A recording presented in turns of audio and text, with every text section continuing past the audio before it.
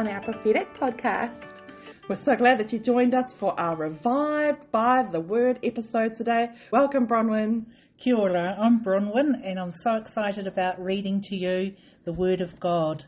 And in Psalm 119 it says, "Revive me by your word, just like you promised you would." So come and join in and listen and be revived by his word. 1 John chapter 1. We saw him with our very own eyes. We gazed upon him and heard him speak. Our hands actually touched him, the one who was from the beginning, the living expression of God. This life-giver was made visible, and we have seen him. We testify to this truth. The eternal life-giver lived face to face with the Father and has now dawned upon us. So we proclaim to you what we have seen and heard about this life-giver, so that we may share and enjoy this life together. For truly our fellowship is with the Father and his Son, Jesus the Anointed One. We are writing these things to you because we want to release to you our fullness of joy. This is the life-giving message we heard him share, and it's still ringing in our ears. We now repeat his words to you. God is pure light. You will never find even a trace of darkness in him. If we claim that we share life with him, but keep walking in the realm of darkness, we're fooling ourselves and not living in the truth. But if we keep living in the pure light that surrounds him, we share unbroken fellowship with one another, and the blood of Jesus, his Son, continually cleanses us from all sin. If we boast that we have no sin, we're only fooling ourselves and are strangers to the truth. But if we freely admit our sins when his light uncovers them, he will be faithful to forgive us every time. God is just to forgive us our sins because of Christ, and he will continue to cleanse us from all unrighteousness. If we claim that we're not guilty of sin, when God uncovers it with his light, we make him a liar, and his word is not in us. Chapter 2. You are my dear children, and I write these things to you so that you won't sin. But if anyone does sin, we continually have a forgiving Redeemer, who is face to face with the Father, Jesus Christ the righteous one. He is the atoning sacrifice for our sins, and not only for ours, but also for the sins of the whole world. Here's how we can be sure that we've truly come to know God. If we keep his commands. If someone claims, I have come to know God by experience, yet does not keep God's commands, he is a phony, and the truth finds no place in him. But the love of God will be perfected within the one who obeys God's word. We can be sure that we've truly come to live in intimacy with God, not just by saying, I am intimate with God, but by walking in the footsteps of Jesus. Beloved, I am not writing a new commandment to you, but an old one that you had from the beginning, and you've already heard it. Yet, in a sense, it is a new commandment, as its truth is made manifest both in Christ and in you, because the darkness is disappearing and the true light is already blazing. Anyone who says, I am in the light, while holding hatred in his heart toward a fellow believer, is still in the darkness. But the one who truly loves a fellow believer lives in the light, and there is nothing in him that will cause someone else to stumble. But whoever hates a fellow believer lives in the darkness, stumbling around in the dark with no clue where he is going, for he is blinded by the darkness. I remind you, dear children, your sins have been permanently removed because of the power of his name. I remind you, fathers and mothers, you have a relationship with the one who has existed from the beginning. And I remind you, young people, you have defeated the evil one. I write these things to you, dear children, because you truly have a relationship with the Father. I write these things, fathers and mothers, because you have had a true relationship with him who is from the beginning. And I write these things, young people, because you are strong. The word of God is treasured in your hearts, and you have defeated the evil one.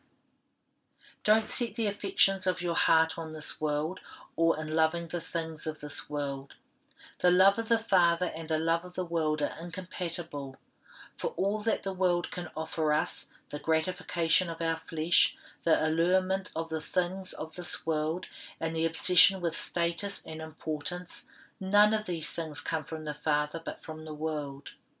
This world and its desires are in the process of passing away, but those who love to do the will of God live forever. Dear children, the end of this age is near. You have heard that the Antichrist is arising, and in fact many enemies of Christ have already appeared, and this is how we know that we are living in the closing hour of this age. For even though they were once part of us, they withdrew from us because they were never really of our number. For if they had truly belonged to us, they would have continued with us. By leaving our community of believers, they made it obvious that they never really belonged to us. But the Holy One has anointed you, and you know the truth. So I'm writing you not because you don't know the truth, but because you do know it, and no lie belongs to the truth. The real liar, who is the real liar but the one who denies that Jesus is Christ? He is the real Antichrist, the one who denies the Father and the Son. Whoever rejects the Son rejects the Father. Whoever embraces the Son embraces the Father also. So you must be sure to keep the message burning in your hearts. That is the message of life you heard from the beginning. If you do, you will always be living in close fellowship with the Son and with the Father, and He Himself has promised us the never-ending life of the ages to come. I've written these things about those who are attempting to lead you astray, but the wonderful anointing you have received from God is so much greater than their deception and now lives in you. There's no need for anyone to keep teaching you. His anointing teaches you all you need to know, for it will lead you into truth, not a counterfeit. So just as the anointing has taught you, remain in Him.